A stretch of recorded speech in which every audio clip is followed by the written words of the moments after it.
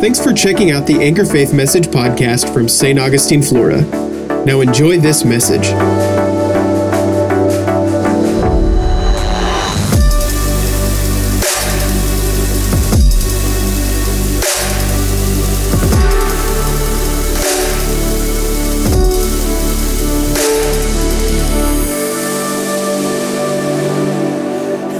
If you have your Bibles, turn to Revelation chapter 12. Revelation chapter 12. Amen. The way the Bible is interpreted a lot of times is through people's paradigm shifts or their traditions, and that's why we always say here at Anchor Faith Church, according to Matthew 15:3, why do you forsake the commandments of God for the sake of your traditions? So you have to decide that the Bible is right, period.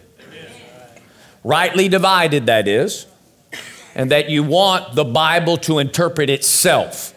I'm thankful for the gifts that are in the body. You cannot deny them or ignore them. And the minute you say, well, I don't need them, that's the fivefold ministry, the apostle, prophet, pastor, teacher, and evangelist, well, then you're off because you're saying you don't need something God says you need. All right? And those gifts are there to equip the saints. They are to receive a revelation of the Word that then communicate, that opens up God's Word and makes it alive in you as the Holy Ghost bears witness to the teaching they give you that that is correct. Then you are to study it out for yourself. And you don't believe it just because they say it. You believe it because you now study it yourself and say, wow, that is right on. That doesn't mean you're being critical. That just means you're examining Scripture. Okay, there's a difference. And so anytime that I read from any author, I'm always examining, because this is why we go from Genesis 1:1 to Revelation 22:21. That's the whole Bible, so that we can always keep things in context. Because when you begin to discover something, you have to then question what maybe you know. I'm going to say that again. When you discover something, sometimes you have to question what you know, because what you know may be in a lens that is not as clear as it needs to be. And I don't care if your mom told you that or your dad told you that. They could have been wrong concerning the Scripture. I don't care if you have a loved one that's a pastor. They could be off. It could get off. They may not even be trying to be off. They just heard a tradition, make a statement, and hadn't actually studied that statement out for themselves. So again, it's very important that we take time to study the Scripture for ourselves. But in Revelation 12:10-11, something was said by this author that I'll read here in a moment. But it kind of woke something in me that got me stinking. It made me go down some journeys. And he says, and Revelation 12:10-11 says this, and when I heard a loud voice in heaven saying, now the salvation and the power and the kingdom of our God and the authority of his Christ have come. For the accuser of our brethren have been what? Thrown down. He who accuses them before our God day and night. Verse 11, and they overcame him because of what? The blood of the Lamb, and because of the word of their testimony. And they did not love their life even when faced with death. Now we're going to talk about this particular passage of Scripture a little bit differently than what we probably generally have heard. Because you know as well as I do, as you study the Word of God, there's always something more in a Scripture that we've yet to mine out. There's just so much more. Because as you learn little things here and there along the way, and you begin to see stuff from, again, the beginning of the book, Genesis 1:1, to the end of Revelations, all of a sudden context takes place. One of the biggest failures of ministers and saints alike is that we interpret Scripture, or we begin to apply Scripture from wrong covenants. Meaning, we will go back into books and begin to make them applicable today when they are modified based upon the covenant we're in. Yes. Job, many people go to Job. But you know, Job was before the law of Moses. It was before that law even took place. But people will go over to Job and say, the Lord giveth and the Lord taketh away. Well, the Lord didn't take nothing away if you actually read the book of Job. So if you actually read the book of Job, you'll know that Satan took away. So Job was ignorant. It's factual. It is a true statement that Job said, the Lord giveth and the Lord taketh away, but it was a failure to recognize who actually took away. Hallelujah. So most people have a belief system that if you lose something, it's God. Well, there's an enemy out there that comes to kill, steal, and destroy. Hallelujah. So it's amazing how many people get into the new covenant and they act like all of the old covenant's gone until they need to apply something from the old covenant. It's amazing how they'll do these things. And so we have to make sure that when we're interpreting things or we're looking at the Word of God, we're looking at it in the context of the covenant we're living in. That means the revealed will of God in the age we live. Are you hearing me? So Jesus said again in verse 10, or the scripture says, then I heard a loud voice in heaven saying, now the salvation and the power and the kingdom of our God and the authority of his Christ have come. Has Christ come? I said, has he come? Yes. Has he come? Yes. Has he defeated the devil? Yes. Has he whipped and stripped him of his power? Yes. According to Colossians 2, has he whipped him? Yes. Has he spoiled principalities and powers? Yes. Has he taken back the dominion that Adam took from, that the devil took from Adam? Yes. Yes, he has. And can he give that dominion back to us? Yes. Now, what dominion are we talking about? We're talking about the dominion in Genesis chapter 1, verse 26. It said, then God said, let us make man in our image according to our likeness and let them have dominion or rule. So man was created in the image of God. God is the ruler of all creation. And then he makes a planet that he puts a man that's in his image according to his likeness, basically of his DNA, and says, I want you to rule this place like I rule. Amen. And so he gave man the authority on earth to rule how the system functioned. And it was to mirror heaven's way. That's why Jesus again said, now this is how we pray, people. That the will of heaven is done where? On earth. Right? So Jesus is letting us know this principle was never to be violated, but the first Adam violated that principle. He gave his dominion over to the devil when he ate the fruit that he was never supposed to eat. That the Lord said, don't eat it, because the day you eat, you will surely die. And when he did that, the Luke chapter 4 account of the temptation of Christ, the devil himself says, I can give you all these domains, all these kingdoms, because they've been handed over to me. And he received them from the first Adam. But Jesus is the last Adam.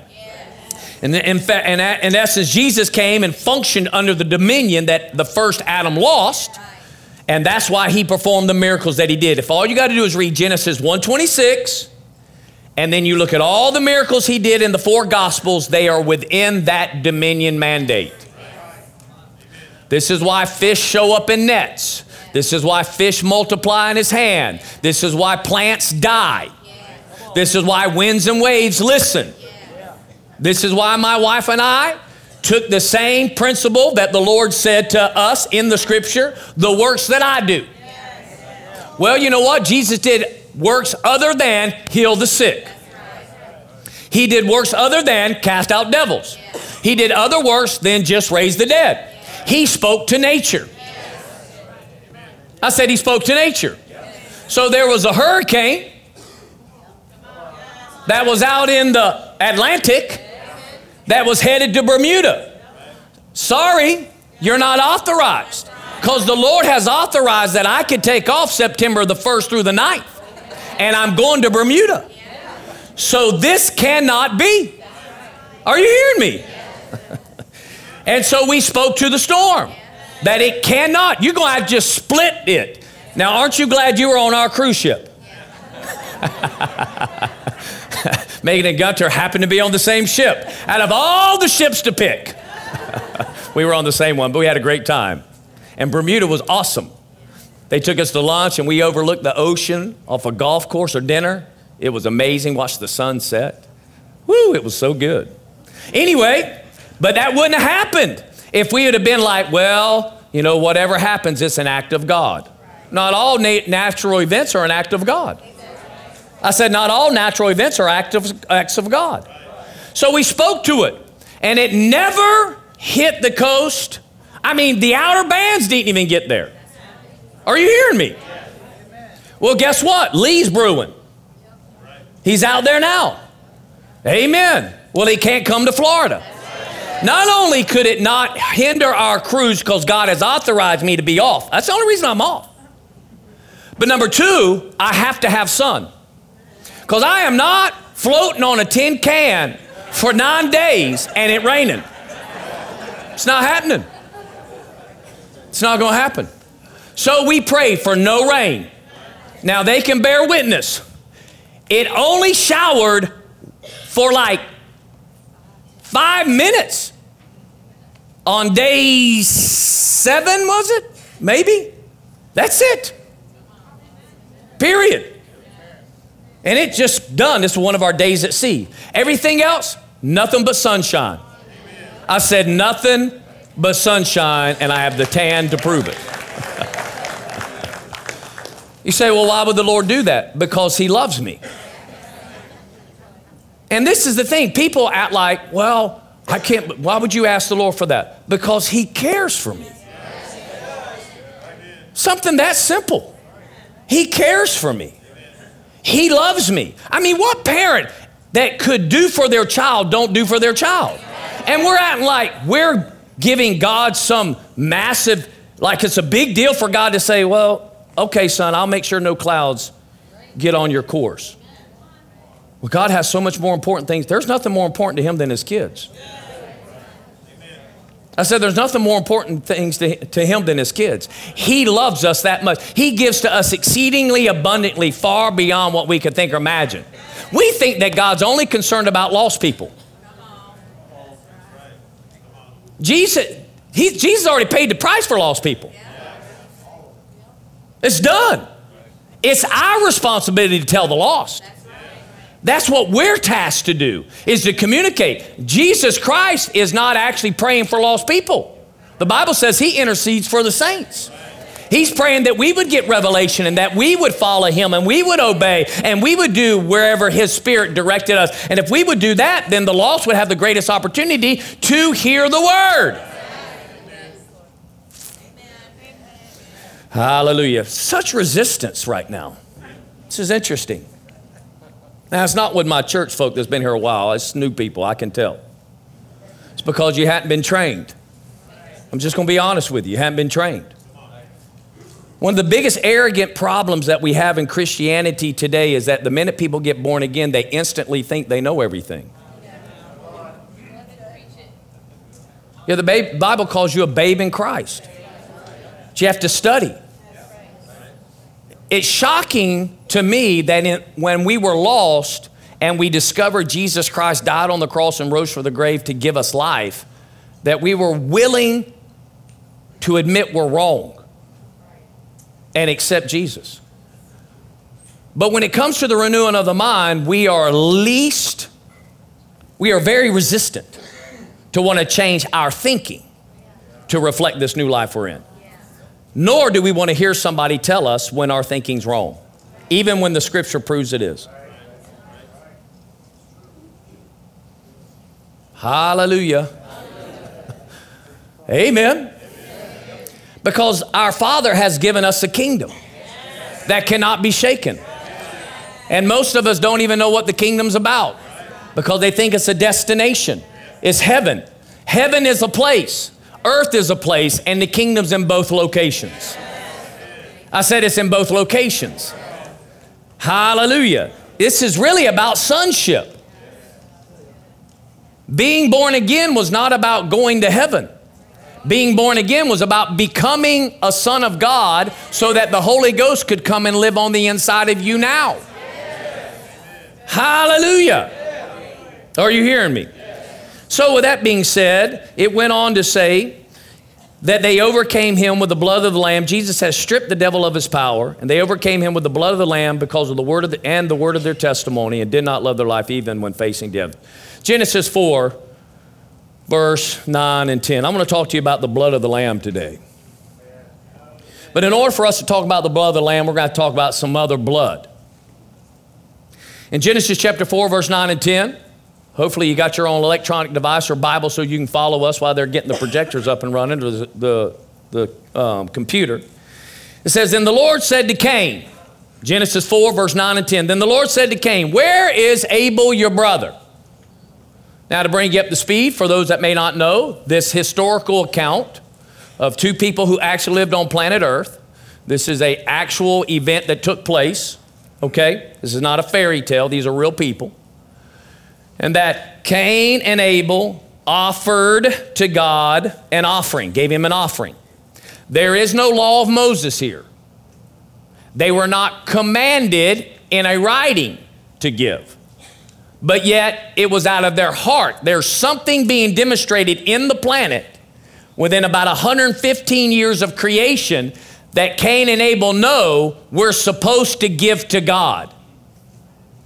I'm going to say that again. We're supposed to give to God. And so, Cain brought a sacrifice, and Abel brought a sacrifice, and God had no regard for Cain's, but he accepted Abel's. And the Lord speaks to Cain about this. He said, now listen, sin is crouching at your door. He gave him instruction and correction on how to fix this deal. He says, now listen, you can master this. Means you can win. I mean, this guy's fallen. But the Lord's like, you can, based upon what you know about me, you can live righteous enough to get this right just like your brother Abel did. Are you hearing me? And that correction, Cain went and told Abel about it. Went and said, this is what the Lord told me. And you know, it bothered him so much being corrected that he turned his offense of God towards his brother. I'm going to say that again. He turned his offense of God towards his brother. The reason why unity in the church is so difficult is because so many people are actually offended with God and they turn it on their brother. They start blaming their brother for their problems and blaming their brother for why they can't get ahead and blaming their brother why they can't get somewhere. And look, you didn't smile and talk to me and all this stuff. And they start musing this in their mind. And so Cain raises up and kills his brother. Now the Lord shows up and says, where's your brother? And Cain says, I don't know. Am I my brother's keeper? Now notice verse 10, his response. Jesus' or the Lord's response. He said, what have you done? The voice of your brother's blood is crying to me from the ground. I'm going to say that again. The voice of your brother's blood. The voice of your brother's blood is crying to me from the ground. Hebrews chapter 11 verse 4 gives us an insight again of this particular Genesis scripture. It says, by faith Abel offered to God a better sacrifice than Cain, though through which he obtained the testimony that he was righteous. God testified about his gifts, and through faith, though he is dead, he still speaks. Although he's what? Dead, he still, what spoke? What spoke? The blood. The blood. It was still speaking. I said the blood was still speaking. Are you hearing me? Oh my goodness. Listen to this. This author says this. It says, in fact, it was Abel's blood that convicted Cain for what he had done and ushered in his sentence. We read about this in Genesis, right? And it says this, that Abel's blood showed up in the courtroom of heaven to give testimony to Cain's guilt. Abel's blood showed up in the courtroom of heaven and gave testimony. Amen. Gave what? Testimony. Yes. Gave testimony. Say the blood speaks. Come on, say the blood speaks. Now, in today's churches, you're not hearing a lot about the blood. That's not in every church. There are plenty of churches out there that are ministering on the blood. You're just not seeing them on social media. They're just not getting the airtime. They're not getting the likes. They're getting suppressed in their messaging because the algorithm works against the word of truth, okay? What you are getting is everybody who's talking just nonsense, okay? The popular ones, the ones that get all the likes because they're feeding into people's flesh. And again, I told you at some point I'm going to deal with the social media minister, okay? I'm not going to pull them up personally. I'm not going to show you who they are, but I'm just going to talk about some of the things that they say because it is their platform for false doctrine. And the problem is that most believers, because they're absolutely illiterate to the Word of God, they identify through their feelings what that person says. And because they identify through their feelings what that person said, because I associate, I feel that myself, then they allow them to manipulate them with Scripture. And as a result of that, then people are using that Scripture without ever studying it out themselves to determine if it's truth the way they're saying it is. Hallelujah. So, but the blood speaks. Turn over to 2 Kings chapter 9. 2 Kings chapter 9. Thank you, Lord. In 2 Kings chapter 9, verse 24 and 25, it says it this way. It's very interesting that I need all these scriptures to literally be seen. It's amazing. The blood speaks. Y'all need to make sure you're in something you can see. Because if there's ever been a message to understand about the blood, it's this one. And I'm not technically surprised that the computer went down, but I do not like that it did. Because most of you show up without any instrument or Bible, and you're heavily dependent on the screen.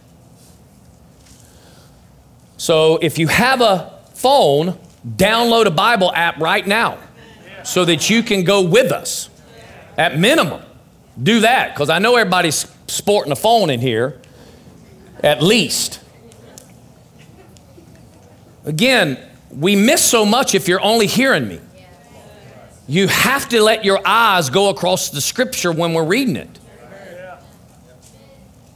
2 Kings 9, 24 to 26 says, Then Jehu drew his bow with his full strength and shot Joram, however you say this guy's name, between his arms, which happens to be the descendant of King Saul, or King Ahab, And the arrow went through his heart, and he sank in his chariot. Then Jehu said to his officer, Take him up and cast him into the property of the field of Naboth, the Jezreelite. For I remember when you and I were riding together after Ahab, his father, that the Lord laid this oracle against him. Surely I have seen yesterday the blood of Naboth and the blood of his sons, says the Lord, and I will repay you in this property, says the Lord. Now then, take and cast him into the property according to the word of the Lord. So the blood of Naboth is speaking. So let's go and get a backstory. You have to go back to 1 Kings chapter 21 to find this. In 1 Kings chapter 21 verses 1 through 3 it says, Now it came about after these things that Naboth had a vineyard that was in Jezreel beside the palace of Ahab the king of Samaria. And Ahab spoke to him, saying, Give me your vineyard that I may have it for a vegetable garden, because it is close beside my house, and I will give you a better vineyard than it in its place. If you like, I will give you the price of it in money. But Naboth said to Ahab, God forbid me that I should give you the inheritance of my father.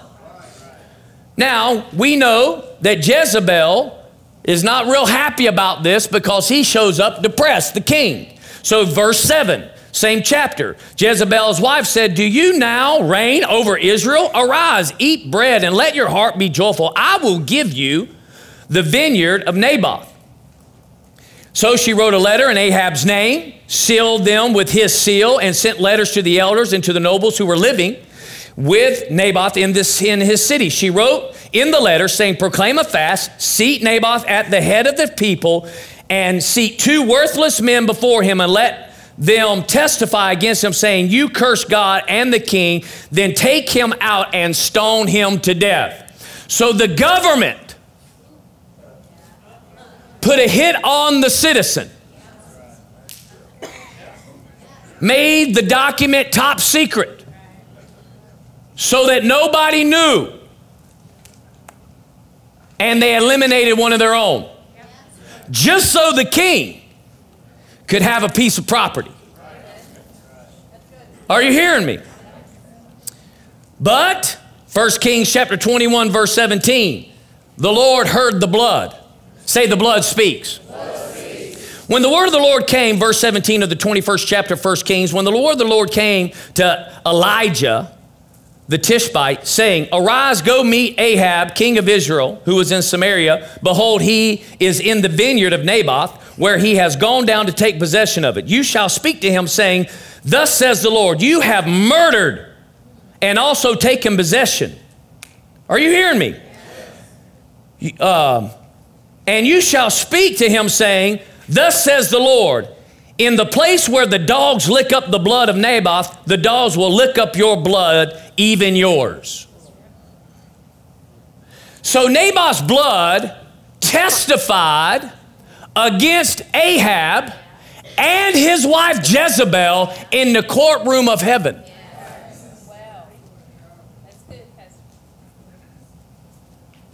Say, the blood speaks. Then he goes down in verse 23, he said, of Jezebel has the Lord spoken, saying, the dogs will eat Jezebel in the district of Jezreel. Well, for this to take place, God anoints a man named Jehu to become king of Israel after Ahab's death. And his son is on the throne. And it says in 2 Kings, back in 2 Kings chapter 9, verse 7, he said, you shall strike the house of Ahab, your master, that I may avenge the blood of my servants, the prophets, and the blood of all the servants of the Lord at the hand of Jezebel. So not only has the blood of Naboth cried out, but every prophet that Jezebel killed, their blood has made it to the courtroom of heaven and has testified. Say, the blood speaks. Come on, say, the blood speaks. So we know, we've already read that he shot the son of Ahab with an arrow, went through his heart, died on the chariot, and they took his body and threw it into the same field. That not only did Naboth die, but they also went and killed his sons as well. They destroyed the inheritance, the line, so that no son could raise up against them to claim ownership of the land that Jezebel had murdered them to give to her husband. Then jump down to verse 33 of 2 Kings 9. Y'all doing all right? 33, 37, and he said, throw her down. This is talking about Jezebel. You know, she got her face all painted up, and she saw Jehu show up. She goes, oh, you little betrayer. You know, you're the one who's brought treason to the throne. And he said, throw her down. And so they threw her down, and some of her blood was sprinkled on the walls and on the horses, and he trampled her underfoot. And when he came in, he ate and drank and said, see now to this cursed woman and bury her, for she is a king's daughter. And they went to bury her, but they found nothing more of her than a skull and the feet and the palms of her hand. Therefore, they returned and told him, and he said, this is the word of the Lord, which he spoke by his servant Elijah, saying, in the property of Jezreel, the dogs shall eat the flesh of Jezebel, and the corpse of Jezebel will be as dung on the face of the field in the property of Jezreel, so they cannot say, this is Jezebel. Talking about want to get your name, get erased off of the planet. Go ahead and keep doing things against the word of God and shed innocent blood. Because the blood is speaking. So let me just tell you this. There is no circumstantial evidence in the courtroom of heaven.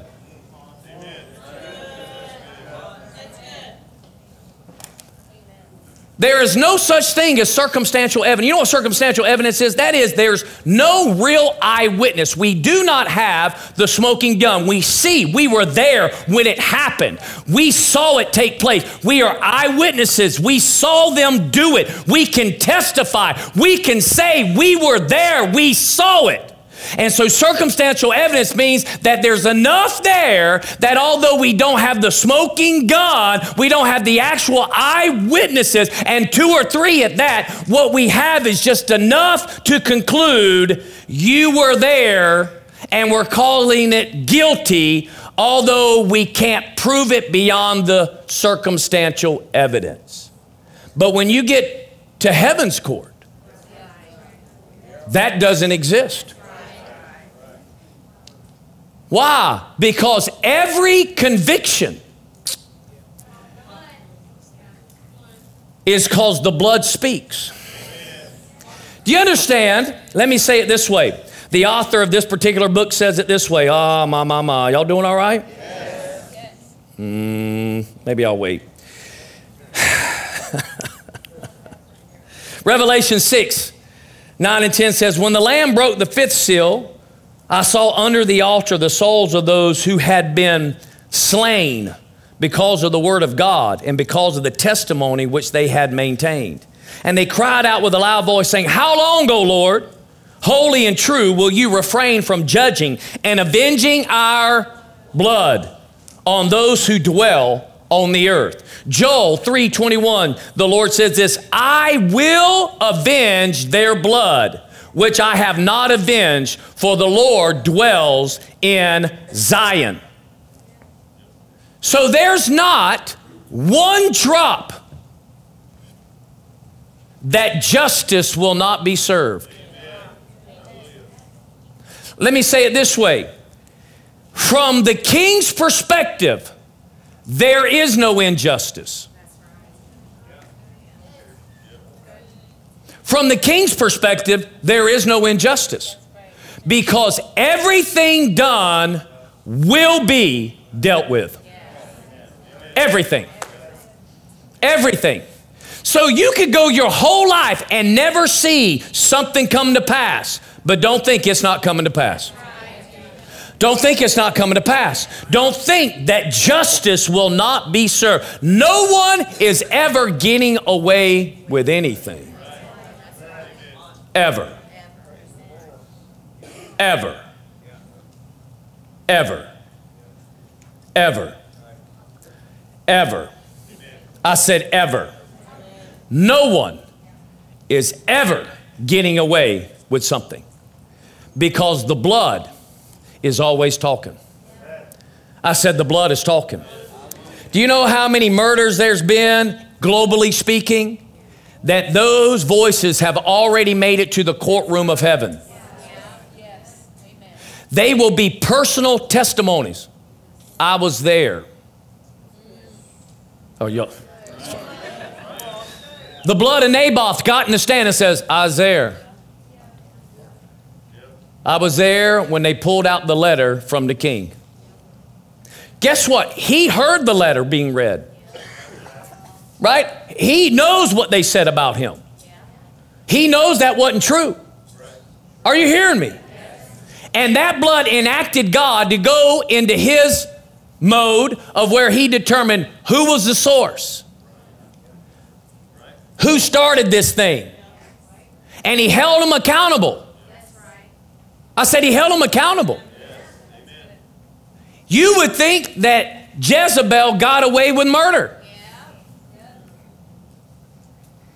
In the day we live in today, in the last of the last days, there is so much unrighteousness happening right now that it'll make your head spin to be able to try to actually find justice happening. In fact, the Bible tells us in the end there will be what they call lawlessness. You are going to hear of more and more cases of things taking place that you'll never get a resolution. But if you know the blood speaks, then you'll know there's a courtroom in heaven and this isn't final. Amen. Because think about it. If you knew someone killed your child, and it seems they were getting away with it, but you know they're coming to court and they're going to sit before the king, then you can say, your day's coming. You didn't get away with anything. I said you didn't get away with anything.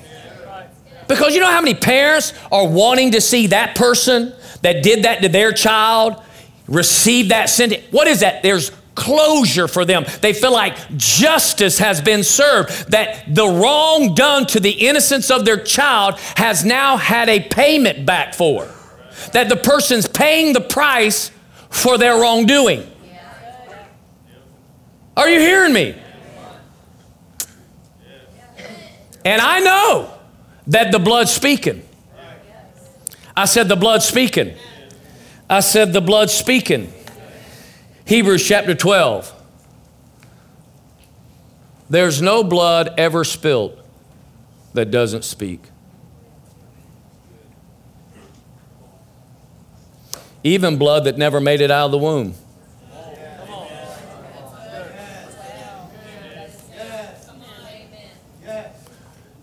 The blood is speaking.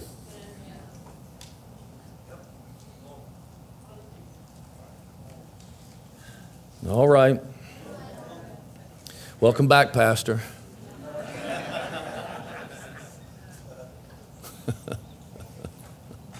Listen, I'm not here to be popular. I'm here to deliver the word of the Lord.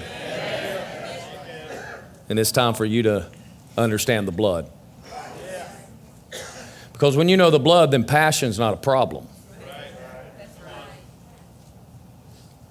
Hebrews chapter 12, verse 22. Turn there.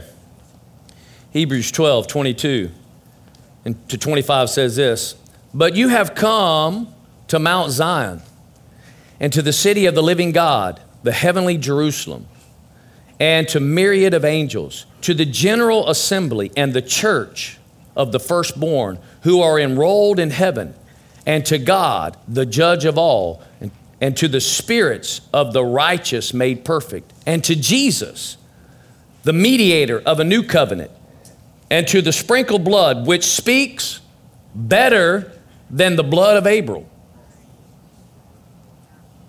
The blood speaks better than the blood of Abel. That speaks better than the blood of Abel. Jesus' blood is speaking. The blood of Jesus that's been poured out on the mercy seat is speaking. So let's read this from this author. If Jesus' blood speaks better than Abel's blood, what is his blood saying? What's Jesus' blood saying is that it overrules the condemnation due us for our sin. For as we read Romans 8:1, therefore there is now no condemnation for those who are in Christ. Abel's blood showed up in the courtroom of heaven to give testimony to Cain's guilt. Jesus' blood testifies in the same courtroom so that we may have forgiveness and pardon when we have trusted in him for the salvation of our soul. Jesus' blood overrules the accuser. Jesus' blood silences the prosecution. Jesus' blood protects, delivers, empowers those who have placed faith in him. His blood is the power of his sacrifice, which operates today on behalf of anyone who needs it, places their faith in him to receive it. Jesus' blood pronounces judgment on Satan in the courtroom of heaven. And they overcame him by the blood of the Lamb. Why? Because the blood is talking today. The blood is testifying on your behalf. The blood is saying, no, Mr. Devil, they've been bought and paid for. No, Mr. Devil, you can't accuse them of that anymore. I've paid that price. We can't even be in this position without the blood. Because the Bible says it's without the shedding of blood, there is no remission of sin. And here we are, if we don't watch out, we are trying to live in a new and better covenant, but in the old one. What do I mean? Well, that means the high priest. Well, Jesus is a high priest, but they had a high priest. And the high priest would go in once a year, right? And he'd make atonement for the nation. They would shed the blood, put it on the mercy seat so that it would bring protection. I'm not going to get into a blood covenant class here, but would do protection for the whole nation so that God could continue to bless them and forgive them of all their wrong. Believers today are constantly wanting to live life any way they want to and come by once a year on Easter so that the high priest can bless them.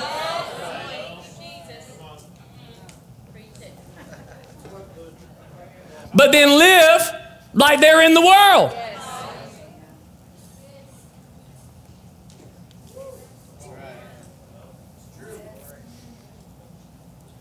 And say grace has covered them. Really? Well, let's keep reading. Verse 24 again. And to Jesus, the mediator. He's the mediator. This is what's so awesome about Jesus. Jesus died so that he could give us his nature. We could become children of God again. But he doesn't stay dead. He actually comes back alive to make sure you get everything he said was yours. Unlike in the natural, if someone leaves you in their last will and testament an inheritance, well, some crooked person could squander it or manipulate or do something and keep it from you, and you may never know. But Jesus actually came back alive and said, no, no, no. No, you can't. No, I left them healing. No, I left them prosperity. No, I left them joy. No, I left them peace. No, I left them and the blood testifies. It's speaking on your behalf. So he's the mediator of this new covenant. And to the sprinkled blood, which speaks better than the blood of Abel, verse 25, see to it that you do not refuse him who was speaking.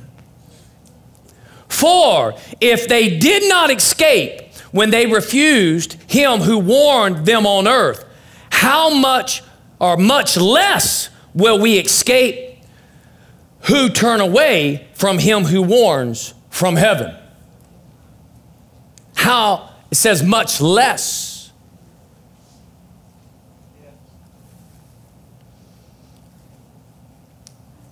The Western culture of Christianity has done a disservice to the blood because it has cheapened it. It basically says I can do whatever I want to do because of the blood, and because I have grace now, that I didn't work for Jack, that I don't have to do anything once I'm a child of God anyway.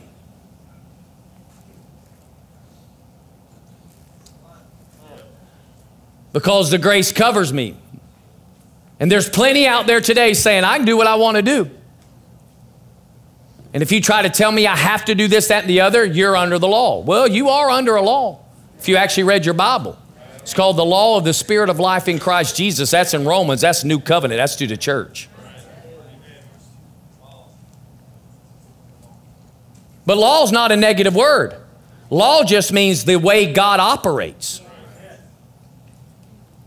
Because you're still under thou shalt not murder. You're still under thou shalt not steal. You're still there.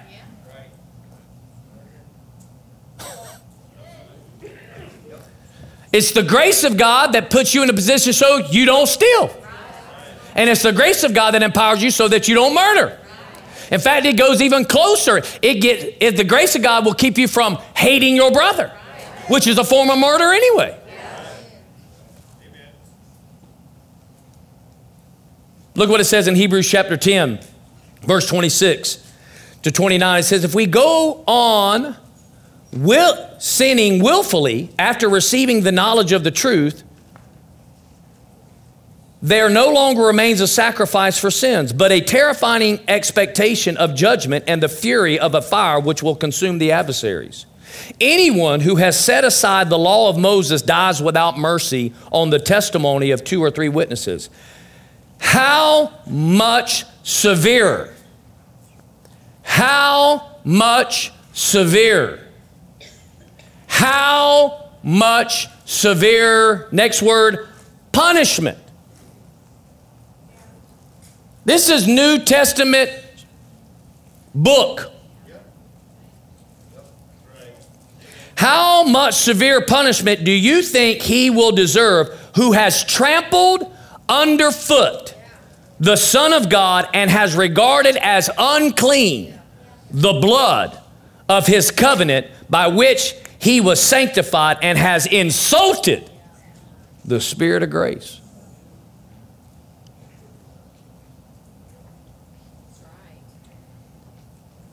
Because the blood's speaking. The blood is on the mercy seat. Jesus' blood speaks louder than the blood of Abel. So you can't say, well, Lord, I can't help it. The blood's saying, you can. Well, Lord, I just can't help but sin. The blood says you can. The blood says, I delivered you from that. I set you free from that. I put my Spirit in you. The blood says, I gave you my Spirit. And my Spirit is greater in you than, you know how people sing this stuff but yet don't live this stuff?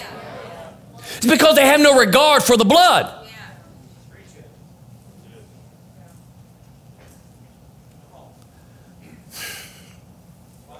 At least in the old covenant, you got to feel it. I said you got to feel it. When you brought your sacrifice, that lamb that you raised yourself, without spot or wrinkle, and you fed every day, and then you brought them to the priest, and you got to put your hand on it while they cut its throat and watch it bleed out, and then you see the blood. Oh, that was it. You watched it give up its life.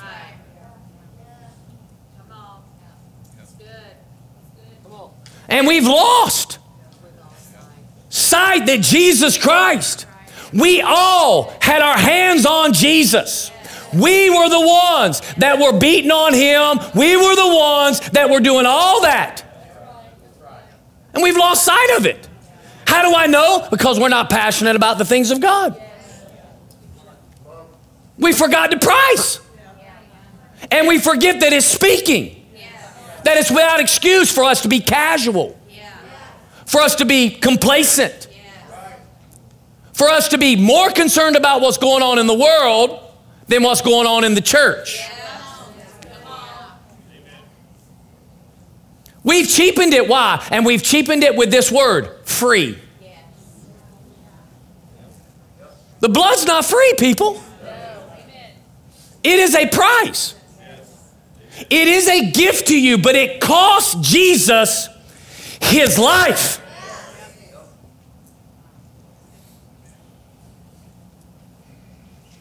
How many times do you give a gift to someone that they just disregard and throw it away?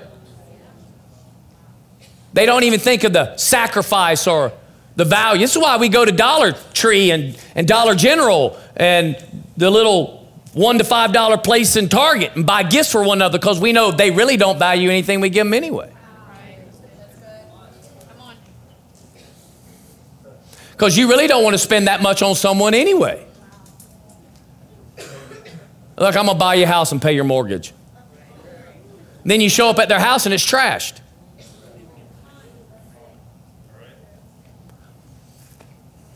We can probably go to a lot of government housing right now and see that it doesn't look pristine. And somebody's subsidizing it. Oh, y'all don't want to hear this. Okay, that's fine. Because why? We're so disconnected from the price. We've forgotten about the blood. When you think about the blood, you're like, man, I'm going to be right with God. I'm going to serve in his church. I'm going to love him with my whole heart, mind, soul, and strength. He poured everything out. He gave all for me. His blood is talking right now on my behalf. He is standing in the gap for me. He is the one testifying. It's his blood speaking on my behalf every day, talking about my deliverance, talking about me. His blood is talking. And you know what his blood will also say? His blood will say, well, they don't value me. Because obviously the blood can say they're trampling. They're trampling. They're trampling on me. No value. No value. Most places are more concerned about being entertained than they are being about receiving the word.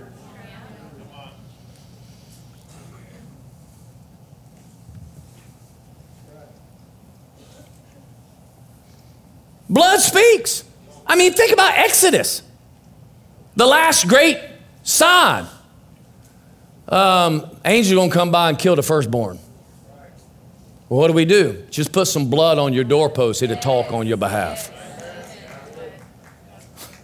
I mean, I'm telling you, the blood will deliver you out of all your trouble because it will speak on your behalf. Every time the enemy comes to kill, steal, and destroy, if you'll have the blood, I said, if you'll have a recognition of the blood, if you'll understand that you got to put your trust in the fact that the blood is the covenant by which you are in, and it means everything to you, then you can cause it to pass by.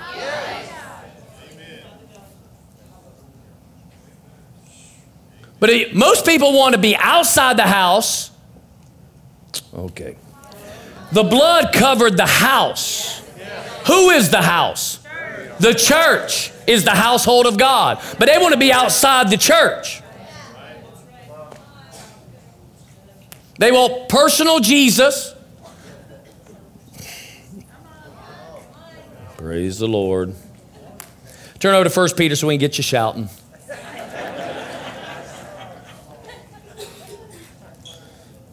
I want you to shout a little bit. Get excited.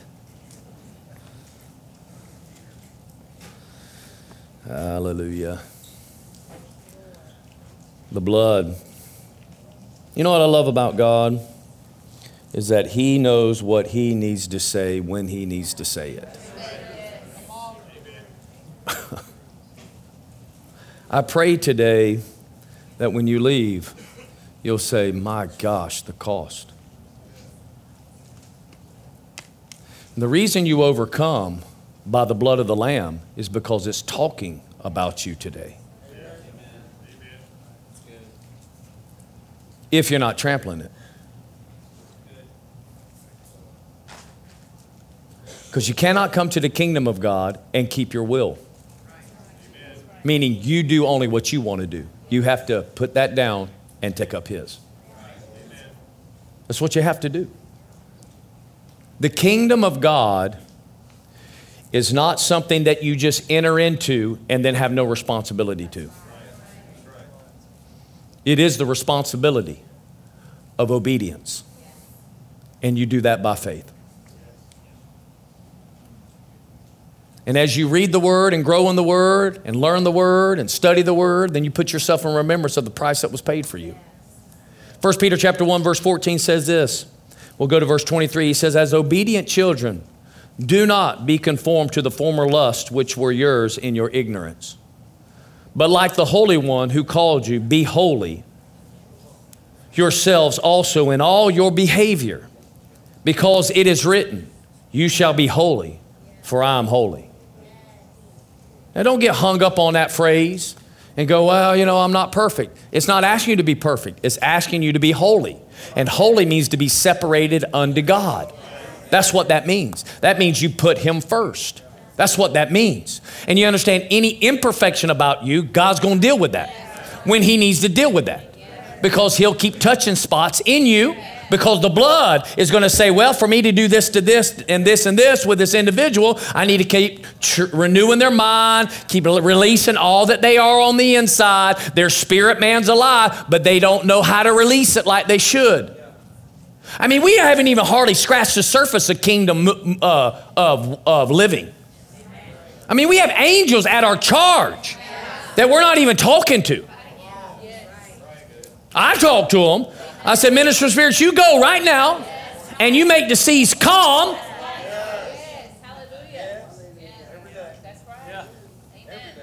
There's not a vehicle I don't get on that I don't send my minister of spirits out. When I ride on my motorcycle, I say, I thank you, Lord. And my wife jumped on a scooter in Bermuda, actually, because our trip, our little excursion didn't work. So as a result of that, we just jumped on a scooter and we took off on the island. Little narrow streets, and I had to ride on the left side. And I was getting down, and my wife was like, slow down, slow down. For the first 5 kilometers was like this. And then by the time we got around the island, she was like this with the phone. So I gave her peace and comfort that I got this. We're all right. By no means am I an expert, but I am cautious, right? And I'm not driving too fast, okay? But with that being said, we were moving around, driving, taking in the scenery, right? And I dispatched angels. And I said, everybody sees me and I see everybody. Well, when I got on the ship and ate with this particular couple that we ate with a few times, and we told them we got on a scooter, and they were like, did you? How was that? Well, it was awesome. Well, man, this one person was like all jacked up. They rode a scooter and wrecked and ran into the side of the mountain. I'm like, wow. Probably shouldn't have used the scooter, I guess. 2 or 3 people had gotten injured. One lady we saw was testing. She was like, nah, I'm not doing it. And didn't even do it. And I was like, that's the will of God for your life. You really don't need to get on this thing. I mean, it's only like a 50cc scooter, man. This thing's not really fast anyway. Anyway, with that being said, God protects. But there's many kingdom things we're not even doing because we're too fixated on dying and going to heaven. Instead of letting the blood speak for us and on our behalf so that we overcome in this life. We overcome him by the blood of the Lamb and the word of our testimony. The blood is speaking on our behalf. We have an overcoming confession because the blood is already in the courtroom and has told the accuser of the brethren. Listen, the devil can't even come and even mention your name unless you're a trampler. Because unlike Job, you can't use Job anymore. Because we're not living in the days of Job. The devil doesn't have access to heaven like he did. Because he has stripped him. The only way he could ever make it there about someone is someone that's in his domain. In Job, everyone was in his domain. But now that Jesus has whipped and stripped him of his power, if he tries to come to the court door and talk about you, if the blood says there is nothing, he is absolutely innocent, we won't even give you an appointment with the judge. Because the Bible says the devil now roars around like a lion, seeking whom he may devour. Not that he can just devour. See, you don't even know who you are. The devil can't go to the Lord anytime he wants to and talk about me and accuse me. Because the blood says, what do you have? Well, I want to talk to you about Pastor Earl. He's done nothing wrong. What do you mean? The blood's talking. Because he's forgiven my sin as far as the east is from the... Yeah, the blood can't bring up my past. Nor does the blood listen to the past. The only way he has access is because I'm creating new things through willfully sinning. But if I live holy in all my behavior, cause the blood, then guess what? How's he going to accuse? Because I overcome him all the time. The blood's talking on my behalf, and then I'm just speaking the word only. I'm living and doing the word. There is no court day in heaven where the devil is accusing me. Oh my goodness. You cannot use Job in this new covenant dispensation. In fact, if you actually read Job right, the devil didn't even know what all he had. He just knew he had something. He's like, well, let's talk about your boy Job. He said, you protected him because he knew righteousness. He says, look, I mean, it's in your power. What power? The stuff. You have dominion over the animals now. What dominion did Adam have? Over all the animals, every creeping thing that creeps. Well, you have dominion over those things. That's why he could destroy that. Y'all don't want to hear this. That's fine. Because so many people are so messed up thinking God did that to Job. God didn't do that to Job. In fact, when he came and said skin for skin, he's like, true, he is in an earth suit. I did make that out of the dust of the earth. And you do have dominion over all the earth. So, I get it. You're going to put something on him. But let me tell you where your limitation is. You can't put something on him that would require his spirit man to leave his body. Because he's never done anything. The wages of sin is death. And he's done nothing that has authorized him to die. And he did not curse God.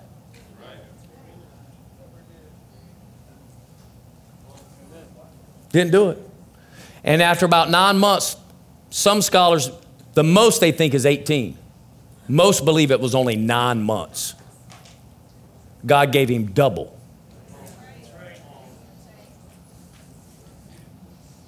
Gave him double. Gave him double. This is why I know the Lord didn't give and take away, because most people never get double.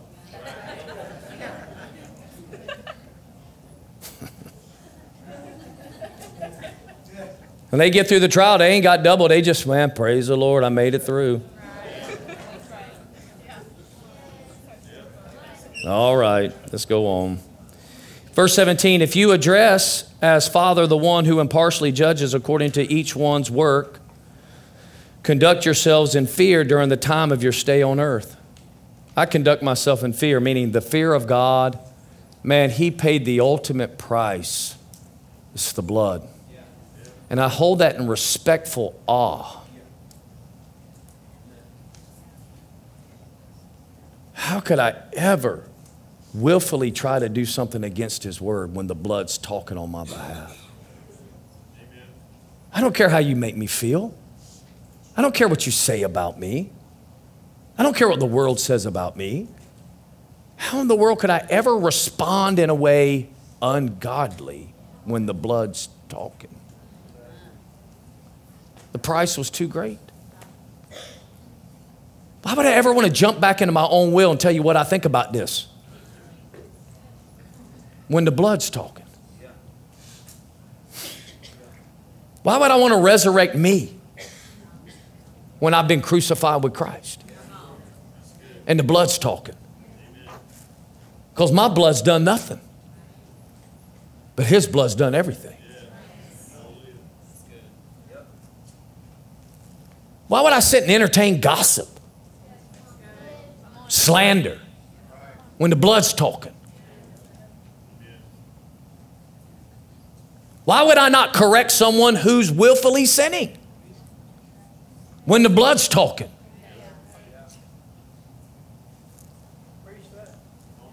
Why wouldn't I? I'm like, look, bro, I don't want you trampling. You need to quit trampling. Quit trampling. But you don't know how, I don't care how you feel. The blood has paid the price. You can live and act a different way. There's a higher living now. You're not supposed to live in your humanity.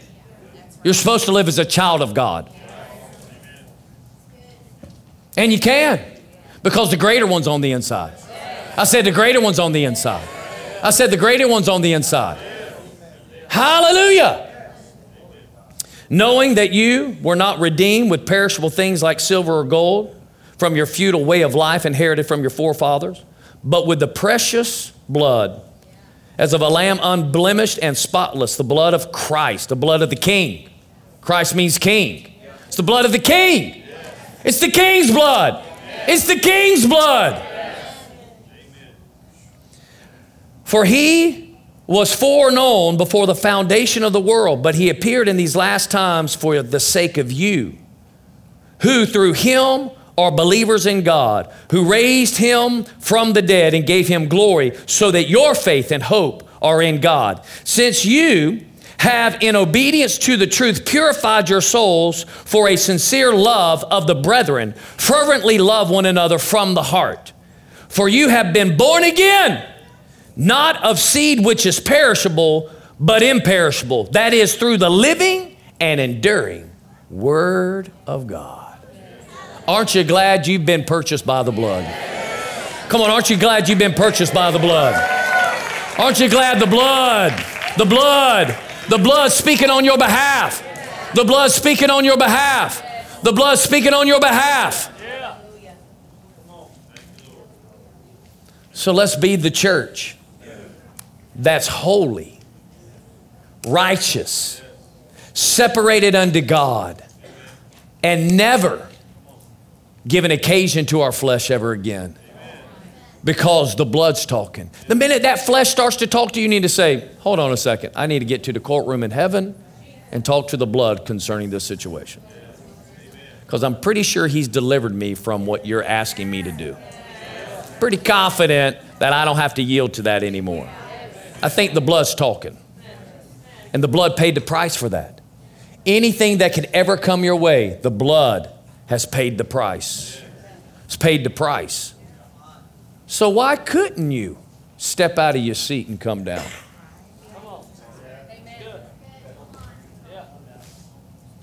When the blood's been shed. Well, I didn't feel it. I don't care. Because I can tell you right now, not every service of Anchor Faith Church is there a call to come down. Now, some people come down all the time. If that's what they want to do, they can. But when there becomes a call of action,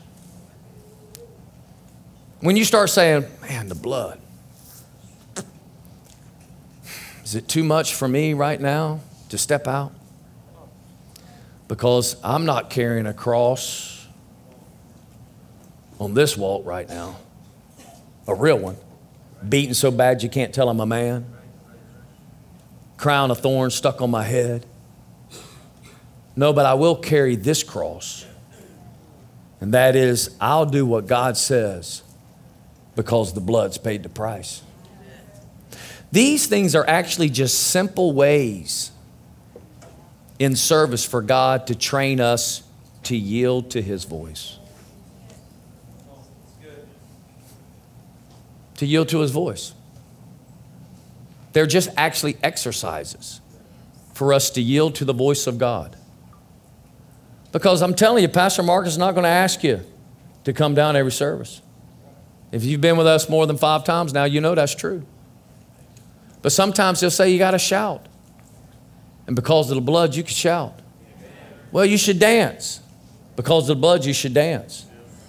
I mean, because of the blood, it'd make you get up out your seat. I mean, the blood will make you show up to service early, waiting on hearing the voice of God through the gift that He placed within the body called the apostle and pastor. Are you hearing me? It'll make you get passionate because the blood's talking.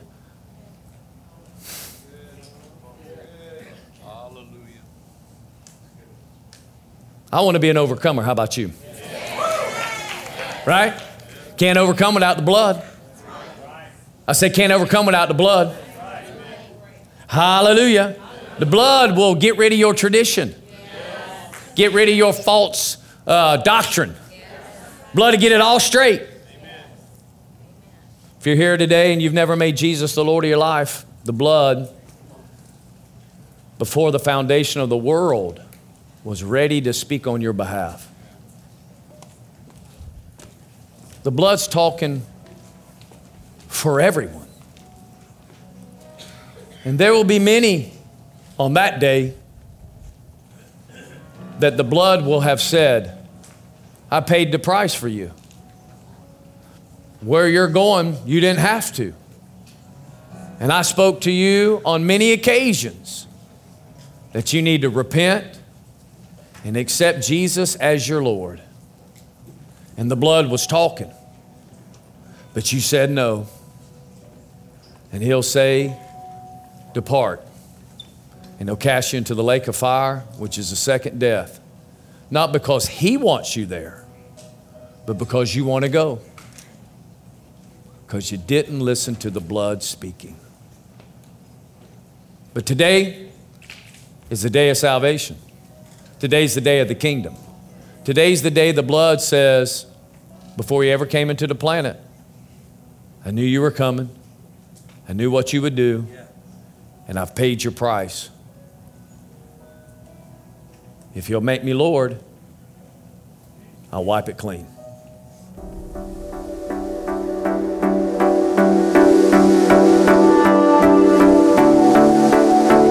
Thank you so much for listening to this message. If you want more, subscribe to our message podcast on iTunes, Google Play, Spotify, and SoundCloud. Rating and leaving a comment will go a long way with helping our messages get better circulation.